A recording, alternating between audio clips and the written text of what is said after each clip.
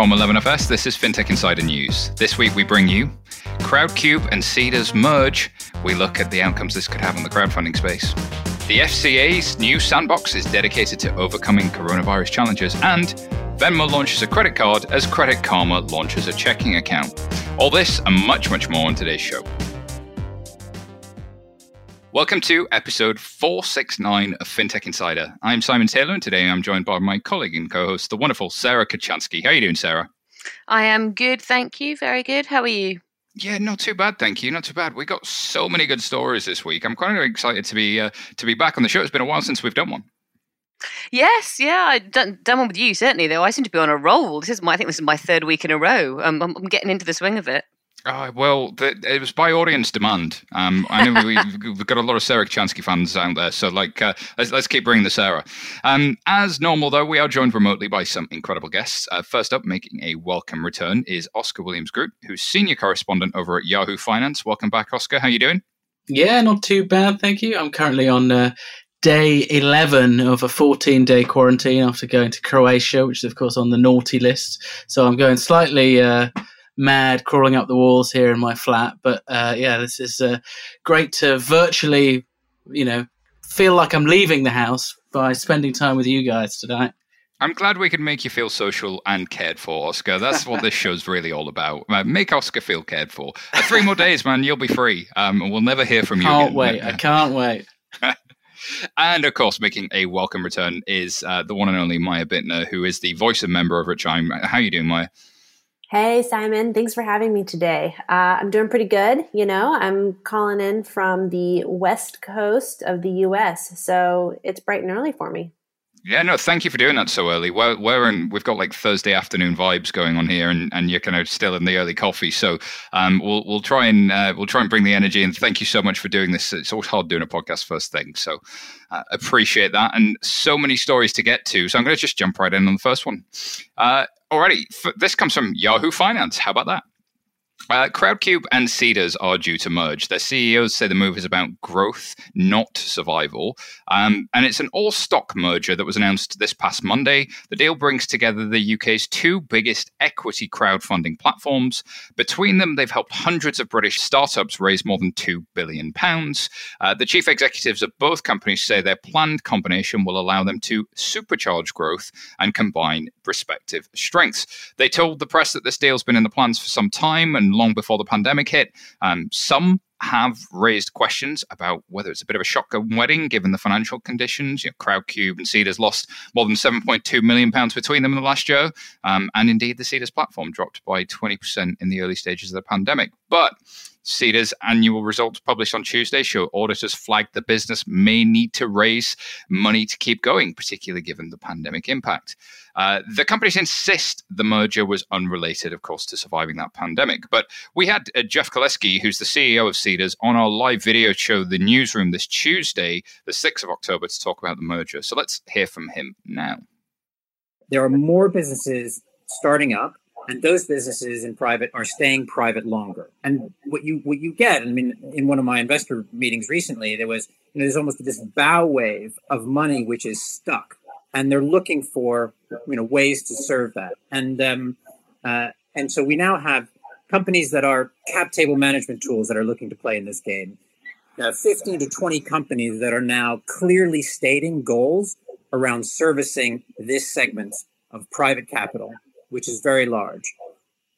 And yet we sit here, both of our companies, much more advanced, much larger in being able to serve them, but combined, actually, it allows us to stay on the front foot.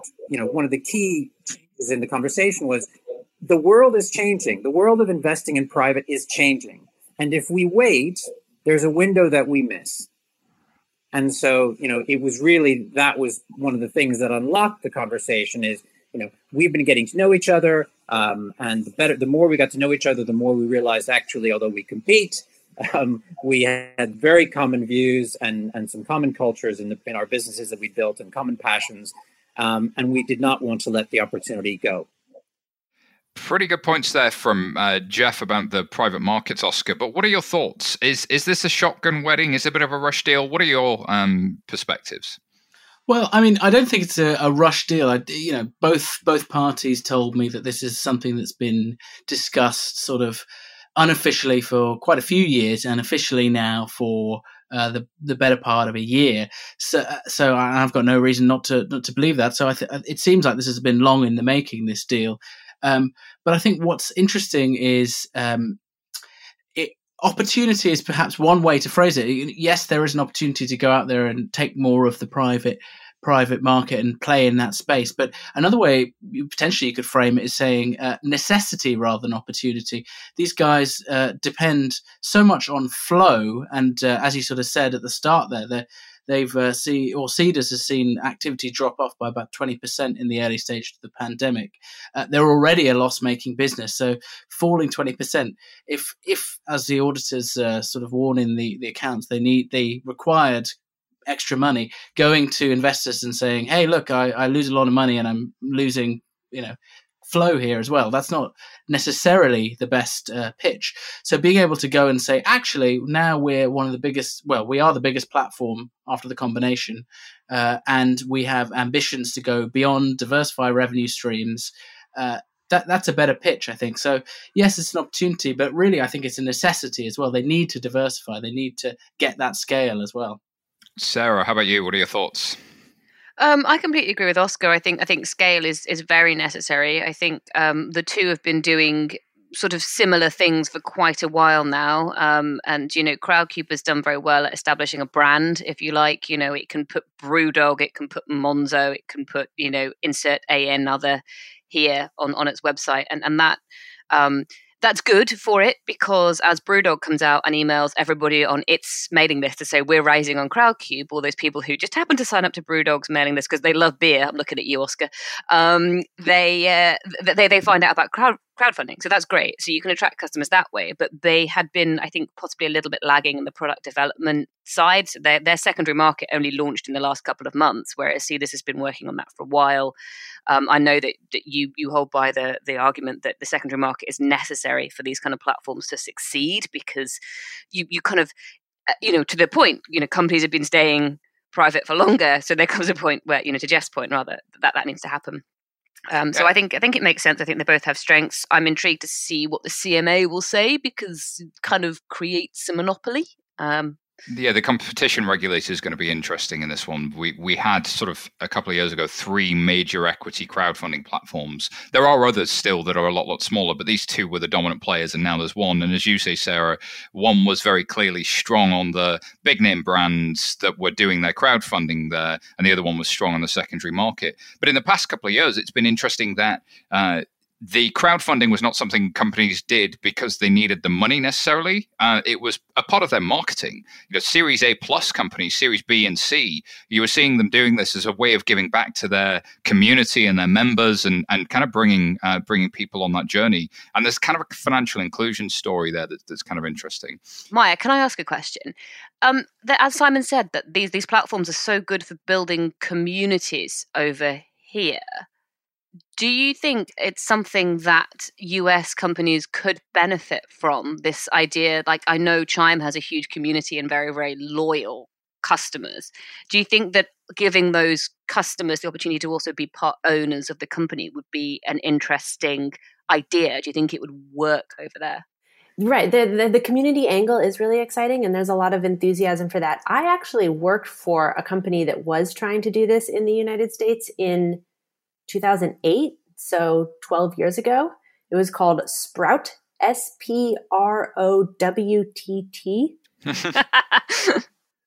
a terrible name. Classic spelling. Yeah. They had, with the US and the regulation here, what we were doing is really automating all of the paperwork in order to create a shell company that is what our user, then like the users of different companies could actually contribute to and own something. And their motto was always, you can loan money to people on Kiva in developing nations, but you can't invest in your neighbor's coffee shop or the stuff that's a part of your everyday life. And so I think that that's where I'm most interested in this, is for the small businesses. I think it would feel so much better to like help support your friends' businesses and to be an owner and to do well when they do well.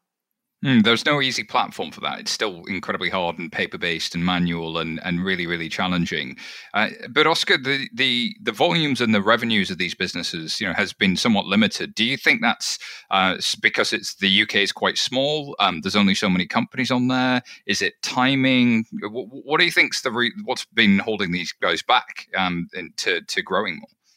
I think it's probably a combination of the fact that the UK is quite a small market, and there is, up until now, there's been a bit of a ceiling on this market. I mean, as you say, it's been growing. We're seeing more later stage companies tap this sort of crowdfunding model. But for many years, it's been a very early stage part of the business. So even as the numbers grow, the amounts might not necessarily rise that much, because you're just seeing lots of very small companies raise pretty minimal amounts. And I think that's, again, why they want to sort of expand their suite of offerings to encourage companies to stay longer with this model. I mean, when I was interviewing the guys, Jeff mentioned, he said, we're not as big as AIM yet. AIM, of course, is the junior market of the London Stock Exchange, and it's faded arguably in recent years, but it used to be the sort of go-to place for more of the sort of startup entrepreneurial businesses. Typically, if you wanted to go do a mining exploration in somewhere and you weren't entirely sure what you would find, you would go and raise some capital on AIM, and then off you go. So I think, long term, they'd like to raise the ceiling on the market to try and increase it. And I suppose, just quickly that also raises an interesting question, and I imagine what it's going to be their line of attack for when they go to the CMA. What market do they play in? Are they just crowdfunding, or are they the equity market more broadly, in which case they compete with the London Stock Exchange, they compete with international capital flows, all sorts. And it's the private equity side in the startup space, in the tech sectors in particular, which has secondary market has always been difficult for. And they, when we were on Newsroom, Sarah, both the companies made the point around financial inclusion. With companies going to IPO ever later, the person on the street misses out on that growth, and crowdfunding potentially in a secondary market allows people into that space and maybe makes them more liquid. Do you buy that? And what are your thoughts? I don't know that it buys the kind of financial inclusion in the sense of they get a chance to get in on the big things before they're too big, if that makes sense. Like, I don't necessarily think it's going to make billionaires or billionaires or whatever the people who bought Microsoft stock the day it was available are nowadays, but I do think it's an interesting, from a financial inclusion point of, we have seen over the last sort of whatever month we're on now, is it 6-7 months, pandemic anyway, more people have two things: more time and more money. Now, not everybody has more money, but there is a percentage of people who are not going on holiday, who are not socializing, who are not spending money on commuting, who all of a sudden have a bit more money. They have kept their jobs because, they work in an industry that allows them to work from home. And they're looking for things to do with that money. Savings accounts are pretty shocking right now in the UK. I don't think interest rates are that much better anywhere in the world, to be honest with you. Maya's shaking her head, so it's not great in the US either. We have seen a huge migration of people towards the self-directed investment apps, so the Freetrades, the Robinhoods, even people like Hargreaves Lansdown, and even in the UK, the bigger banks that have kind of the automatic wealth management portfolios. Barclays has one, Halifax has one, etc., etc. People looking for something else to do with this spare cash. They can't spend it. They don't know what's going to happen next. They're uncertain. Let's find a way to make it grow for us. And I think that the new company, whether it's going to be, I don't know, did you come up with any good names for whatever it's going to be? Crowdcube Seeders? Crowd-eaters or something, yeah. Yes. Crowd-eaters. Seed funders. Seed funders. I think seed funders is probably better.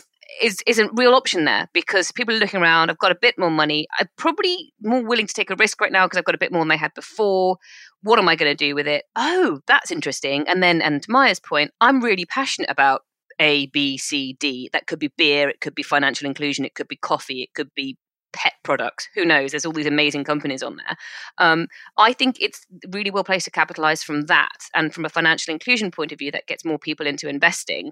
And the more diverse people's portfolios are, so they've got a bit in savings, a bit in bonds, a bit in free trade, a bit in crowdfunding. That's great. It's a good healthy way to manage your money, and it gets more people involved in investing. And the great thing about these platforms is you can just do a little bit. You can do 50 quid or 20 quid. I think some of them even go down to a £5. Yeah. So you just try it and see how it goes. And, if you've got a bit, obviously never invest money that you're not prepared to lose. But Well, I do think that's a good point, right? Like, it is quite a bit riskier to invest in companies like this. So personally, I'm pretty excited about the long-term view here. And there's some startups, right? So there's many tax advantage retirement structures that you can use in the United States. And there's some cool startups. One is called Alto, that helps facilitate letting people do self-directed retirement accounts and invest those into private companies, early stage companies, going through AngelList and things like that. And I think that's a really nice balance, because it's like, yes, financial inclusion, let's open up investing to more people, but let's do it in their retirement accounts, which is going to be the longest time horizon, and they can kind of absorb more risk. They're not going to get, their housing taken away from underneath them by investing in these riskier startups with short-term capital. Very, very wise and an interesting shout out there to an interesting company. It's also interesting as well that, Sarah, you were sort of talking about the culture in the UK. It hadn't been normal to talk about investing in that thing. I think in the US, it's a little bit more normal when you sort of come up through the middle classes, that certainly in tech, you sort of start getting into a little bit of angel investing on the side, and there's more of a network. The UK doesn't really have that. And in a way, Crowdcube sort of became that for the fintech community that you've heard of, and these companies. There isn't really the angel investor network, but people have a little bit less cash, but they can sort of go here. So let's keep watching this one. It'll be an interesting story to watch it develop. I'm going to move us to the next story, though, and this one comes directly from the FCA.org, and they're setting a coronavirus challenge for new sandbox applicants. So they've opened application windows for 2 sandbox services to support innovative firms tackling challenges caused by the pandemic. So 2 sandboxes are the Cohort 7 of the regulatory sandbox and a pilot of the new digital sandbox initiative, which is quite interesting. So there are 3 key areas in these initiatives. 1, preventing fraud and scams. 2, supporting financial resilience of vulnerable customers. 3, improving access to finance for small and medium-sized enterprises. The digital sandbox pilot aims to support earlier stage innovation where products and solutions are still in development and not at the stage where they're ready to be tested. The idea here is that you've got a digital environment that you can go in and play with synthetic data, and you can get access to stubbed APIs with the regulator watching you while you're still early stage. But to find out more about this, we spoke to Francesca Hopwood-Road, who is the head of RegTech and Advanced Analytics at the FCA. Let's hear from her now. As the FCA, we have a keen interest in helping innovative firms and solutions get to market. This has the benefit of offering a wider range of products to consumers and firms, introducing new thinking into long-standing challenges and increasing competition in the market. Through our conversations over the years with RegTechs and FinTechs, we know that making the leap from proof of concept to proof of value can be challenging. Essentially getting your foot in the door to be able to demonstrate that your idea or product has merit to funding partners or potential vendors. A key missing rung on the ladder that has come up time and time again in our conversations is having access to data to develop and test new solutions. This week, with the City of London Corporation, we have launched the pilot of a digital sandbox aimed at helping firms to develop solutions and challenges arising from the COVID-19 pandemic in the areas of detecting and preventing fraud and scams, supporting the financial resilience of vulnerable consumers, and improving access to finance for small and medium-sized enterprises. Successful applicants will have access to features and tools, including high-quality data assets and an API marketplace to help them develop and test their ideas. Equally important is the community we are building around the initiative, with interested parties able to observe the solutions as they're being developed, as well as offering their skills and knowledge to help the participants as they work. Applications are open now until the 30th of October. Please visit digitalsandboxpilot.co.uk. That's digitalsandboxpilot.co.uk to register and apply. Check it out, folks. All right, Sarah, I'm going to come to you first. The FCA has been doing quite a lot for a while on we know our sort of regulatory sandbox. What do you think the digital sandbox really means and changes? I think, as far as I understand it, the idea is that it's those earlier stage companies, which I think is really interesting. So I've done some work with the FCA, not work with it. They invite people in the industry to come in and sort of give opinions on the sandboxes and things. And I've been lucky enough to be in a couple of those sessions. And a lot of what gets bounce back is that you have to kind of be quite far along in your proposition before you're sort of almost eligible for the sandbox, before you can tick the boxes. And actually, sometimes you want support before that. You to know how much money, to go back to the original point, should you invest in this thing before you find out if it's going to work or it's not going to work. And if this new digital sandbox can help those earlier stage companies, it works both ways, right? Either work out if they're going to work or not work. But if they're going to work, then having the FCA stamp, seal of approval, having said you've been in the sandbox, so you've had some help with that and you've had some early stage guidance, probably makes your business proposition a little bit more attractive to then, if you are going to get to the next stage and go out and look for some funding. So I think it takes it down a level, and I think that's really interesting and really exciting. I think it's also just really exciting to see the FCA.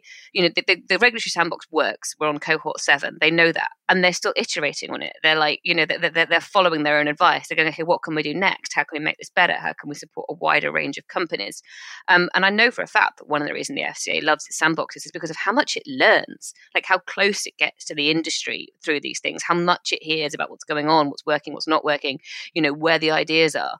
And so I think it's another way for the FCA to another source of information for it to mine, which it considers then as it's writing new rules, it's writing new regs, it's issuing new guidance, et cetera, et cetera. So I think it's beneficial, and I think what we've seen from the FCA before as well is that they adopt that startup mentality, and if it doesn't work, they'll go, didn't work, we won't do that again. So I think why not? I love the idea of it as a benevolent honeypot, in that it's kind of come here, startups. We want to learn from you, and actually there is a bit of and also we won't kick you. We genuinely want to learn, and that's quite interesting. Oscar, we've seen a number of things come through the regulatory sandbox. We've seen a number of kind of regulators around the world now do similar initiatives. Do you think this digital sandbox thing will catch on, and what's going to be the upside of it? I mean, it definitely makes sense, as Sarah's saying. I could see it catching on. But I suppose in terms of the upside, the thing that stands out for me about this initiative is, obviously, I think it's the right thing for them to do, and it's all very well for them to go about it, to do it. But what the coronavirus crisis has shown us is, without the sort of joined up thinking across the piece of politicians, regulators, central banks, you're going to continue to have these people struggle to a certain extent. And by that, what I mean is, in my conversations with a lot of the sort of lending businesses, a lot of the digital lenders who help SMEs, help with SME financing, one of the things they say is, we need access to the cheap financing that the Bank of England is giving to the banks, because if not, there's no way we can compete with them, because they are getting money at such a discount to what we can raise that they're always going to be able to undercut us on price when it comes to lending to SMEs. At the same time, you've got the government handing out these loans, the bounce back loans at 2.5%. Well, that's not affordable for so many SMEs, and bounce back loans has been by far the biggest source of funding during the crisis. It's, I think, 38 billion of something like, I think it's about 75 billion has been borrowed by corporates, and that's the largest single source. So, yes, it's great that they're trying to get new innovative ideas, but what we've seen recently is that with the stroke of a pen, the people elsewhere in the sort of positions of power can undermine these initiatives. Yeah, it's a real unfortunate thing, because I'm very excited by the possibility of data-driven regulation and starting to really bring audit and data governance into, instead of reg reporting being kicking out a PDF, it's really like, let me see the underlying data. Let's collaborate on this together. Let's learn. And if you're a startup with a neat new little fraud detection tool, where do you go to get a data set to train your ML? Actually having the regulator provide that could be pretty cool. So I think as an initiative, it's really interesting. Maya, just before we close out on this, as you look at this with a US lens, I know the OCC's been quite active on a fintech charter. I know a number of folks have started, a number of the regulators have got their own labs. Do you think the labs generally are good, and can being data-driven help? I'm excited about the way that I view the labs that these regulators are making is as sort of this olive branch being extended to the tech industry, where the regulators are saying, like, look, we recognize that you're here to provide consumer value and you're trying to be good.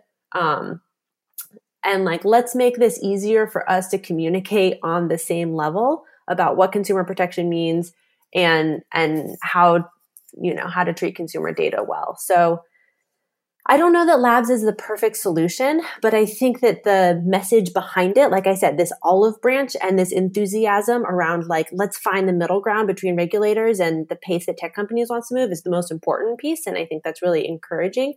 I bet we'll iterate past the labs to find an ultimately better solution. I don't know what that is today. But I definitely think things are trending in the right direction. Yeah, let's see if this digital sandbox is it. The idea of it being digital or more data driven could be kind of interesting, rather than PDFs, which run our lives still in financial services to a certain degree.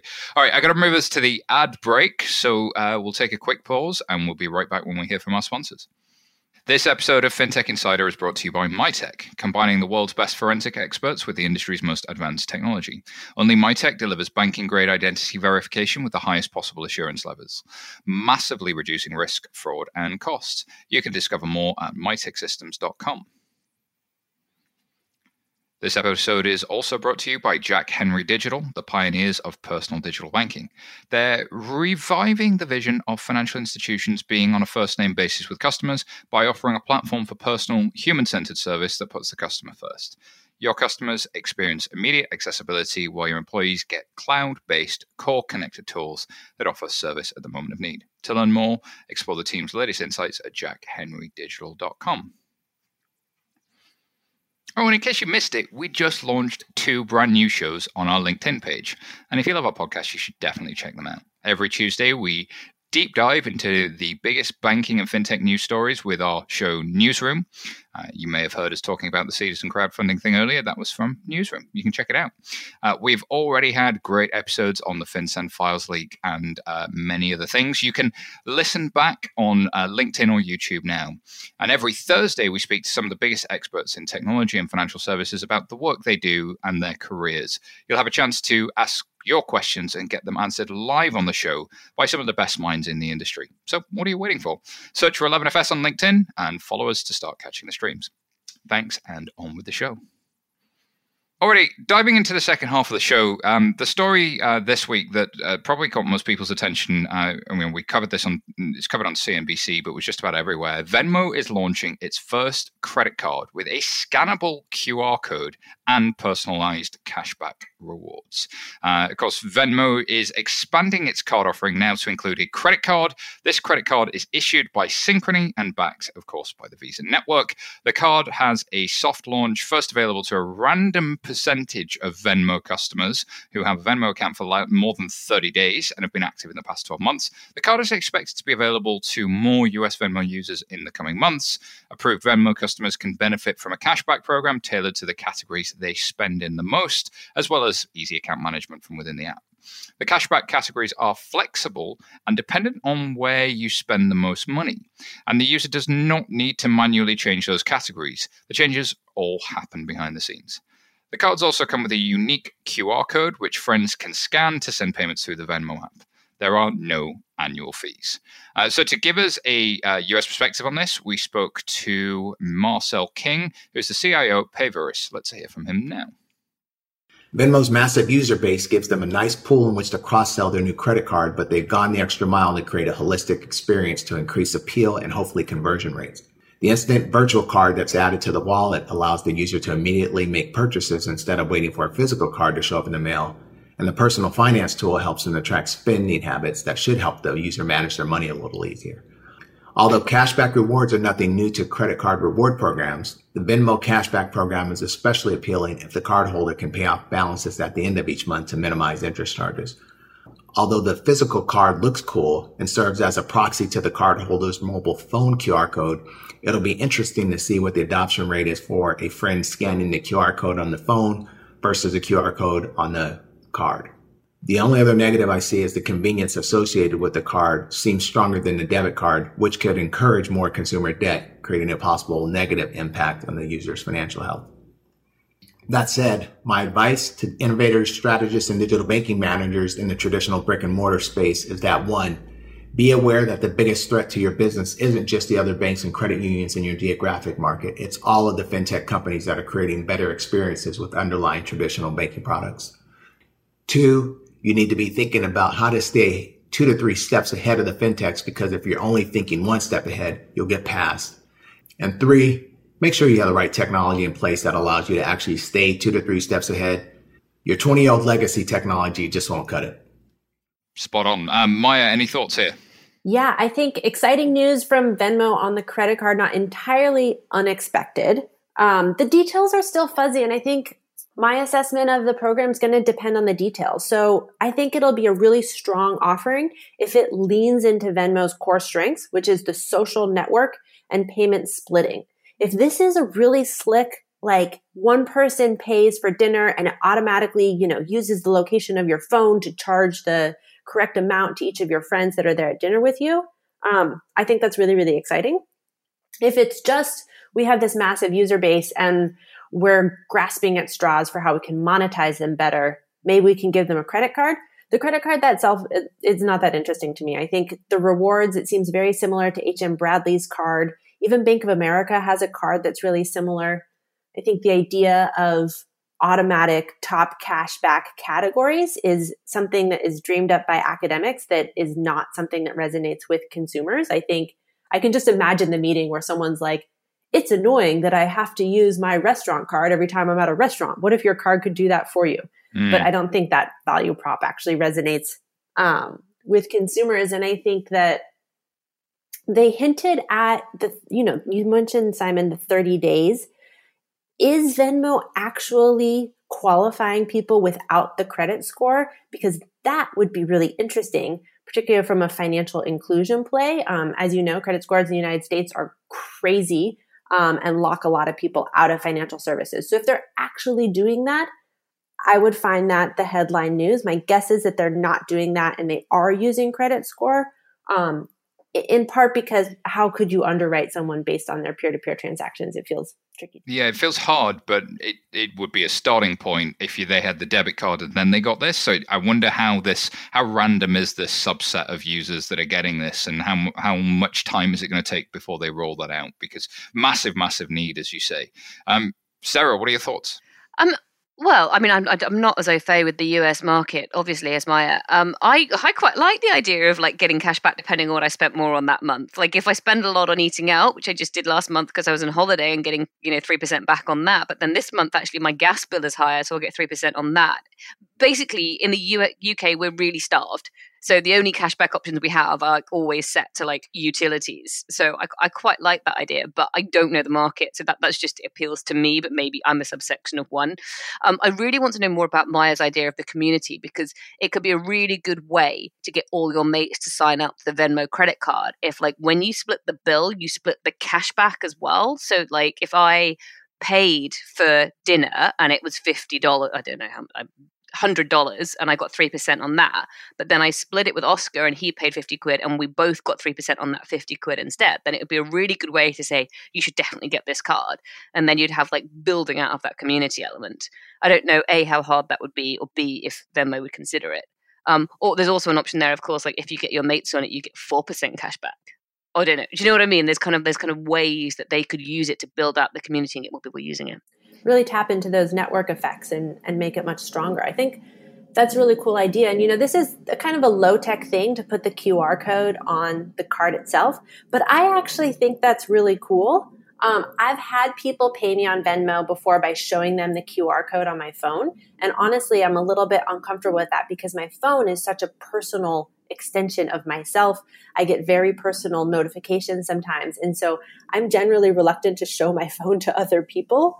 And I really like that now I could have the QR code on my phone and make it really easy for people to pay me with Venmo. not least because, sorry, Simon, I was just going to say, not least because scanning a QR code on a phone is sometimes a blinking nightmare. Over here, we have train tickets that work like that, and you often spend 5 minutes with the conductor, trying to hold your phone still, and then it goes fuzzy, and then you have to blow it up and shrink it down, or when you have a boarding pass and you have to, the flight attendant's trying to bring it up. So if it's on a card, you just put it on the table, and it's so much easier to scan. It's just literally easier to do. Try buying drinks in a nightclub with QR codes, or anywhere dark, generally in Southeast Asia. Just it's near impossible. It is not. It's a suboptimal experience. But as a rule, I hate QR codes. As a rule, I hate gimmick debit cards or cards generally. But I love this, and I don't know why. And I think, to your point, Maya, it's about the community side of it. And maybe QR codes are having their moment because of the pandemic, and we're getting used to having to use that in certain contexts. But they work really well for offline to online, and that's exactly what this is. This is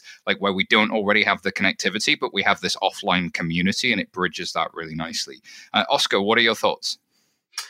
Well, I mean, two things. Just to your point, everyone talking about the QR codes, and I immediately sort of thought, interesting. But, to me, I feel like we need a step, really. It feels like QR codes are kind of a bridge in this conversation. To me, what would be fun would be, well, what if you do some hardware engineering in the card and you can just tap the card on somebody's phone or something like that, or you tap your phone on the card and then you could do that already with NFC. Can do that stuff already, and there's a number of fintechs that have the pay near me thing, but that sort of I think Apple acquired MobiWave to potentially make that easier and turn devices into POSs and genuinely do peer-to-peer, and that make it easier. Sarah, we got another thought from you there? I was just going to say, and Maya might hate me for this, but is it because in America they're a little bit behind the idea? Correct me if I'm wrong, but tap to pay is not really a thing for an awful lot of the population there yet. So tapping to your phone against somebody else's card is possibly a bit far. I don't know. I may be being rude, but from my understanding, that it's kind of yes, here, Oscar, I'll tap your card and that's brilliant, we'll do it. But I don't know if in America the habits, they've kind of gone this way because it meets the current habits. Right.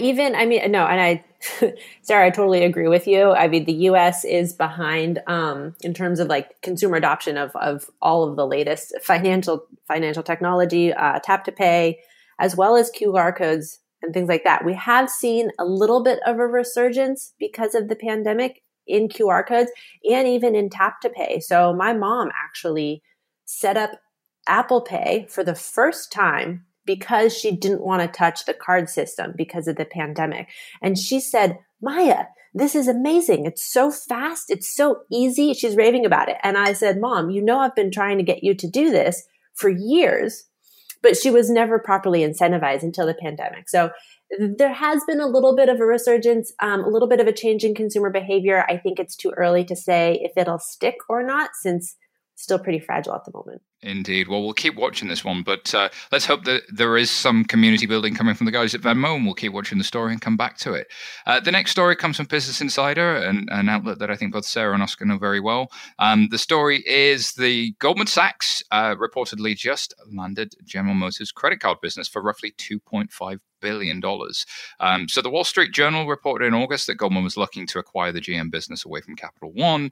If it happens, the deal gives Goldman more than 1 million GM cardholders and approximately $8.5 billion they spend annually. Landing GM's card business would be Goldman's second co-branded consumer credit card and mark another significant step in the consumer lending business, following the underwriting of the Apple Card in 2019. And according to the Wall Street Journal, Goldman and Capital One have reached an agreement on the general terms of the deal, and the plan is to finalize the details in the coming weeks. Goldman's also shuffled its divisions to create a standalone consumer division that includes its Marcus lending unit. The changes will go into effect on January the 1st. Maya, how significant do you think this is? I think this is a sign that Goldman likes their partnership with Apple and is here to stay in credit cards. I think that the way that I think about it is that Apple was really their test case, and the fact that they're looking at GM and moving forward with this purchase, I think means that they're going to be a significant contender and that we should expect to see more from them in the credit card space. Indeed. And their tech platform with Marcus in the consumer and card space is quite a bit newer than some of their competitors. So potentially they can do more.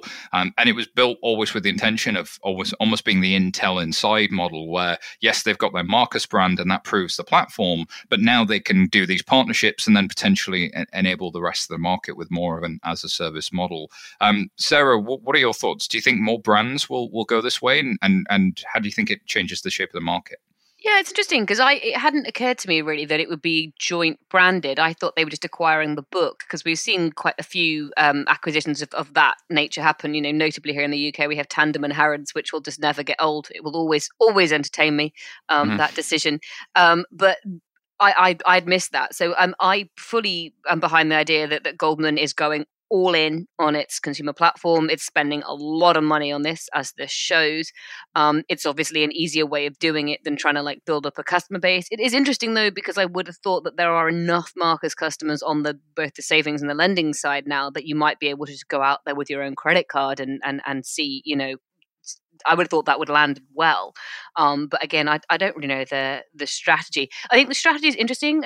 I understand that Goldman's going after consumers, but every time it does something, I'm like, wouldn't have seen it that way, or wouldn't have seen them doing that next, that kind of thing. So I think somebody over there has got a completely different brain to me in the way they see this playing out. And maybe it's just they understand the US market better, because of course we do have Marcus here in the UK, but the only product we still have is the savings account. We don't have the app, we don't have the loans, we don't have any of the other products.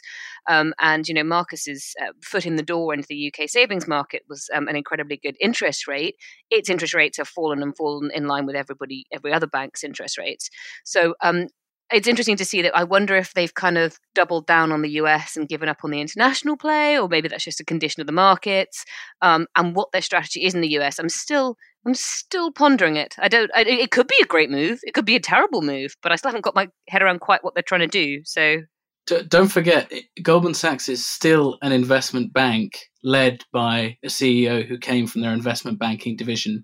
They love deals. This is a company that likes facilitating and doing deals. That's their bread and butter. The thing that I found interesting, just on this story, of course, Sarah and I both used to work at Business Insider, so I'm always happy to see them get a mention. But the actual scoop came from the Wall Street Journal. The Wall Street Journal's report sort of details the fact that Goldman were up against Barclays in this deal, and both Barclays and Goldman, key part of their pitch to GM was saying the future is in-car commerce. That's their sort of view on this deal, is that you'll be in your car and you'll say, "Hey, GM, whatever, order me a Starbucks and I'm getting to my drive-through," or whatever, something like that.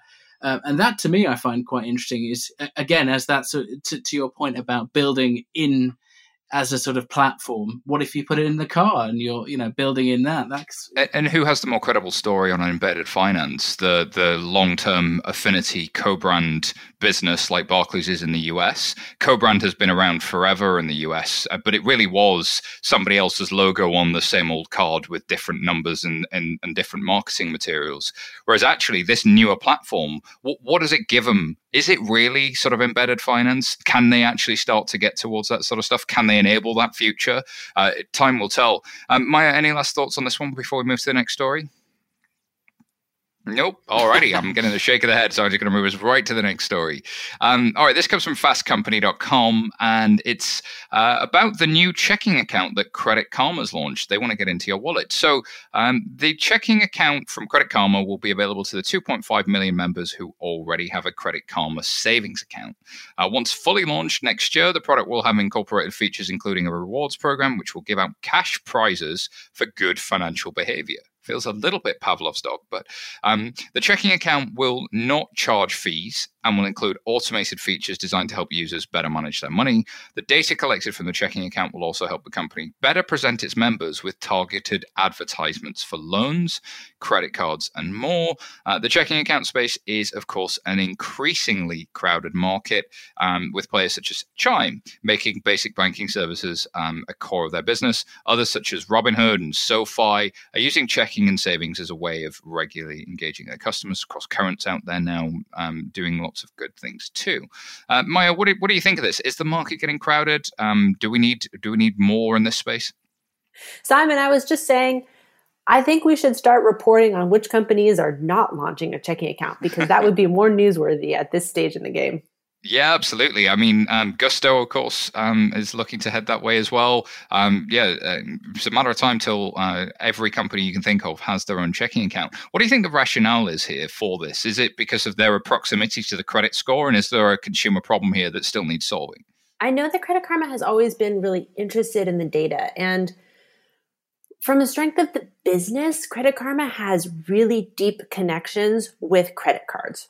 Right? We talk about like their business model is doing lead gen into the credit card companies, but I actually even think calling it lead generation isn't giving them enough credit because of such deep integrations they've made for those application process. And as a result, credit card companies love working with Credit Karma. And I think that's really, really interesting. So the question that I have is, given that this is Credit Karma's strength, how does the checking account play into that? What kind of data are they going to be getting? What are they going to be doing with the data? And then my second question is, apparently Credit Karma is being acquired by Intuit, although that I've heard rumors that deal might be falling through. And I know that even if it does go through, the regulators have a lot of concerns about what that means for the US tax prep market. So my question here is, could there be a long-term play where Credit Karma is actually hoping to own people's checking relationships in order to make their tax filing process more seamless and more integrated with the platform? Wow. Okay, I had not seen that. It's really interesting to try and look at the Magic 8 Ball and try and figure out what the answer is here and what the strategy could be, because the data thing, as you say, Maya, is just gives them so many ways that they could drive that. And what do we think they're going to do with it? Sarah, what are your thoughts here? I mean, I don't have a lot to add on the American checking market, because obviously Maya is completely the expert in that space. The interesting thing to me is the cash prizes for good financial behavior. We have that's really common in this country. It's called prize draws. And in this country, we've had 5 or 6 different accounts launched this year, where some of them are ISAs, some of them are checking accounts, some of them are savings accounts. But if you put X amount of money into that account over X months. So one that just launched this week was Nationwide's mutual bond. It's an 18-month bond. Every £100 you put in, you get another chance to be entered into you're just basically buying raffle tickets basically for every £100 you save, and then they all go into a hat, and then you pull the money out, and the people whose numbers come out, they win a cash prize. And then of the money you put into the account, 0.5% is put into the prize fund. So it's a really clever way of banks enticing customers to come to them, getting new customers, and also not having to promise sky-high interest rates, which is what they've done a lot of historically. So in this country, Nationwide has 3 of these products. A lot of the building societies have them. Of course, we have Premium Bonds, which is the government bank, which has done this for years and years. Halifax has one. So it's actually quite common here, the idea that, and the good financial behavior they're rewarding here is putting a certain amount away each month. But they're very clever. So it's £50 to £100. Because they don't want a glut of deposits at the moment. All banks have got way too much in the way of deposits. But this is a way. Want the data. Yeah, well, they want the data, but they want the customer, because a lot of them, you have to have a current account or another product before you can be entered in, before you can get the account that gives you the prize entry. So Nationwide's bond, you have to also have a current or credit account with them. And I believe that type of account was until quite recently illegal in the US, until a law change a couple of years ago. So interesting now, more people are trying to use surprise and delight and create reward mechanisms and incentives to kind of get people saving in towards good financial behavior. Yeah, and it's cheap. It's really cheap because you take a percentage of everything that people put in and you put it into the prize pot, and all you have to do is make sure that they get that 0.5, whatever it is, back. The mechanics of it are really quite clever. It is. And it does. I mean, the chance of winning $10,000, even no matter how small the chance, that sounds better than my guaranteed 0.1% interest or what, it's like, even if it's guaranteed that I'm going to get my 50 cents at the end of the year. I'd rather have the chance at winning $10,000. Well, the nationwide one that just launched, you have a 1 in 200 chance of winning something, which is actually not bad. I mean, you've got worse odds on most things. Yeah, absolutely. Oscar, any final thoughts on this before we close out? Just that, I mean, it seems like, as you going back to the point of everyone under the sun is getting into the sort of consumer wallet. It's just interesting that we've been talking about Goldman. It's two sides of the coin, isn't it? We've got the high finance and the tech people all sort of fighting for this market, and then just finally, it's interesting that. Roll the clock back, 8-10 years ago, it was all about unbundling. Now it seems to be everyone's rebundling. The Credit Karmas are adding more onto the tech stack, which is interesting. Yeah, we're rebundling on the consumer end, but we're definitely unbundling behind the scenes when it comes to the infrastructure layer. So that's going to go through the cycle. Everything is cycles of bundling and unbundling. But hey, it's the universe and figures of 8 and all of that. Sarah, do you want to start us off with some stories we didn't have time to cover because there's just so much happening in the past week? Of course. So the first one today is that Starling has launched online banking. So the offering is available for all existing customers, regardless of account type. It will offer similar insights and services, but customers will now be able to filter transactions between specific dates. That was always something that Starling was lacking. The service will be online banking exclusive. Customers will also be able to download statements and save them straight to their desktops. After the initial launch, Starling will continue to add new features to the online banking platform, with international payments and applying for overdrafts and loans being next. So I think this was inevitable for Starling. That's for two reasons. One, if you look at the features they've started with, filtering transactions between certain dates, downloading statements, you're fine looking at transactions on your phone, but if you want to actually manage your money, if you want to work out what you spent where and download things for kind of, mortgage application or something, then people do prefer to do it on a much bigger screen because you can see more. And second, it opens them up to a whole new demographic. So there are plenty of people out there who are fine with online banking, but they're not necessarily okay with app banking yet. It gives them a wider appeal, basically. So I think it was inevitable. I think it's a very smart move from them. Indeed, and they did this just after they'd announced they were opening their first branch, #branching out. And of course, that wasn't a branch that they were opening at all. It was a commitment to plant a load of trees. The absolute trolls. I'll admit they had me hook, line, and sinker. I was completely screwed. This story comes from PCGamer.com, and the gaming laptop company and peripherals maker Razer is piloting a new prepaid card program in partnership with Visa. The card combines the option of making digital payments with a virtual card and payments app with physical numbers card you can carry around with you. There are two cards, one of which is your standard offering and an ordinary plastic card, or the premium card with Razer's logo on it. The logo glows green and has an inbuilt LED lighting whenever you make a payment. The new payment card offers 1% cash back on select payments and 5% back on Razer's online store. The card is currently only available to 1,337 people in Singapore. That is, if you're not familiar with gaming elite speak, an elite number of people. It's old internet adage. Now, what's Razer? Before you get into the analysis, what's Razer? So I'm talking to you from a Razer laptop at the moment. I have a Razer mouse. This is the weird logo that they have. I'm sorry, listeners, you can't see it. They produce all kinds of gaming PCs, gaming peripherals. Video game nerds absolutely love them. So it's basically an affinity card for people like me who probably should have grown out of this stuff a long time ago, but haven't, and really like keyboards that light up. So there's a card that lights up. Again, I hate gimmick cards, kind of love this, and I'm happy being a hypocrite. And I shall live being a hypocrite. But next story, Sarah. No, that's fine. Thank you for the clarification. Small businesses face ruin as UK lenders blocked access to COVID loans. So lenders have been accused of endangering the survival of many SMBs by withdrawing access to the cheap state-backed loans as demand increases. The Bounce Back Loans scheme was extended until November the 30th, but many financial institutions have cut access to them. The UK government has advertised 28 lenders, but some companies that are still on the list have stopped offering them. In fact, HSBC stopped people even applying for business accounts. Many SMBs that are trying to switch banks will find that most will now only accept applications from existing customers, with several banks restricting this to customers that were on their books before May this year, which is when the scheme launched. As SMBs are desperately looking for sources of help, local authorities in the northeast of England have had to allocate grants by ballot after being overwhelmed with applications in recent days.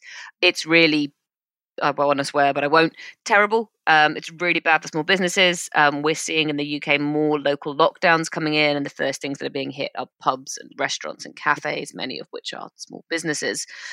I think it's really sad. I don't know how much of it is the lender's fault as opposed to the government's fault, for the conditions they've put on those loans, because as we've mentioned already, that banks are kind of already in a bit of trouble with having to underwrite, as Oscar mentioned already, having to put out loans at low interest rates, which doesn't bring them enough revenue, which is part of the problem with their savings accounts. The one sort of glimmer of hope is that maybe we see some of the alternative lending and investment platforms pick up the slack. I know Funding Circle is one of the few fintech lenders that is actually still offering loans to new companies.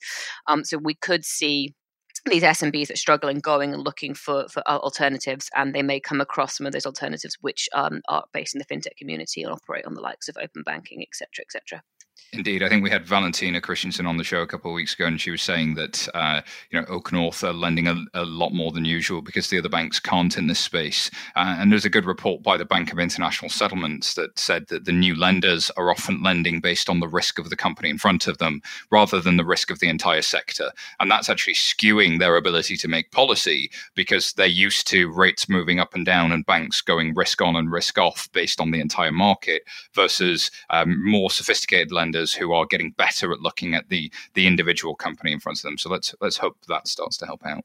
Well, for a change of gear, there's a good story here from TechCrunch in our And Finally story. John McAfee has been arrested after the Department of Justice has indicted the crypto millionaire for tax evasion. Cybersecurity entrepreneur and crypto personality, the one and only John McAfee, was arrested in Spain on the 6th of October and now faces extradition to the US over charges of spanning tax evasion and fraud. My goodness, that's hard to say. The SEC accuses McAfee of being paid more than $23.1 million worth of cryptocurrency for promoting a number of ICOs and token sales without disclosing what he was being paid to do so. The Department of Justice have also levied a number of counts of tax evasion against McAfee, and the DOJ's charges. McAfee faced 5 counts of tax evasion, which each carry a maximum penalty of 5 years, as well as 5 counts of willful failure to file a tax return, each carrying a maximum penalty of 1 year in prison. Wow, John McAfee's been on a wild crypto ride. Oscar, what are your thoughts here? I mean, where do you start? Yeah, it's.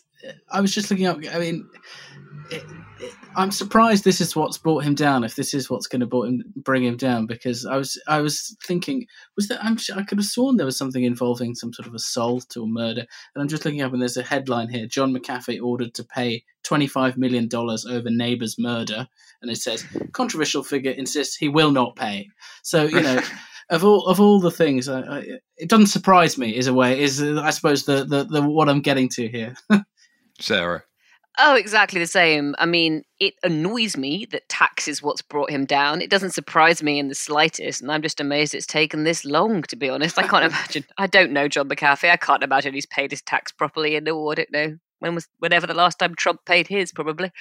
I was going to say, if we're talking about tax evasion, there's someone else that I'm more eager to get on tax evasion. But do we think that the news about McAfee is going to affect their plans to go public that was announced a week or two ago? I didn't see that. Do you have some background on his company and what was announced? I just genuinely don't know. Oh, yeah. So they announced that they're going public again. They were public and then they went private, purchased by a private equity company. And now they've announced that they're raising money in an IPO as well. But I saw that news hit on September 29th. So it's just, was it when I saw it's going public and then I saw he's been arrested? I'm like, are these things related? And I even thought maybe John McAfee, the individual, is going public, and I've mixed up my news stories. Hey, with SPACs these days, anything's possible. Like, do you know what I love about John McAfee is, people forget McAfee, the antivirus company, and McAfee, the person, and how much influence does he have over the company these days? I don't know, but he's one of the last of the outlaws. Unlike some other tax evaders that shall remain nameless, this guy at least it seems dodgy, but also that the movie will be good. Whereas with the other one, it's just not the same, is it? I think on that note, we can call this one to a close. Thank you so much, guests, for joining us. Where can people find out more about you and your company, Maya? Yeah, so find out more about me. Twitter is my number one place. I'm at Maya B, MAIAB on Twitter. And Chime, people always laugh at this, but I always recommend following Chime's Instagram profile to learn more about Chime. It's very funny. It's instagram.com/Chime. Brilliant. What about you, Oscar? Well, you can read all my work on Yahoo Finance UK, and you can follow me on Twitter. I am Oscar W. Groot, which is spelled Grut. Bit of a weird one. but we like you anyway. Sarah, how about you? You can find me on Twitter at Sarah Kocianski. Thank you. And as for me, at SYTaylor on Twitter, or email me, simon@11fs.com. Thanks also to Jeff at Cedars, Francesca at the FCA, and Marcel at Payveris for their contributions. And thank you for listening. If you like what you heard, please remember to subscribe and please leave a review. It helps us make the show better. It helps others find the show. And as always, if you want to join the conversation, find us on social media. Search for 11FS, FinTech Insider, or email us podcasts@11fs.com. Thanks very much, and bye for now.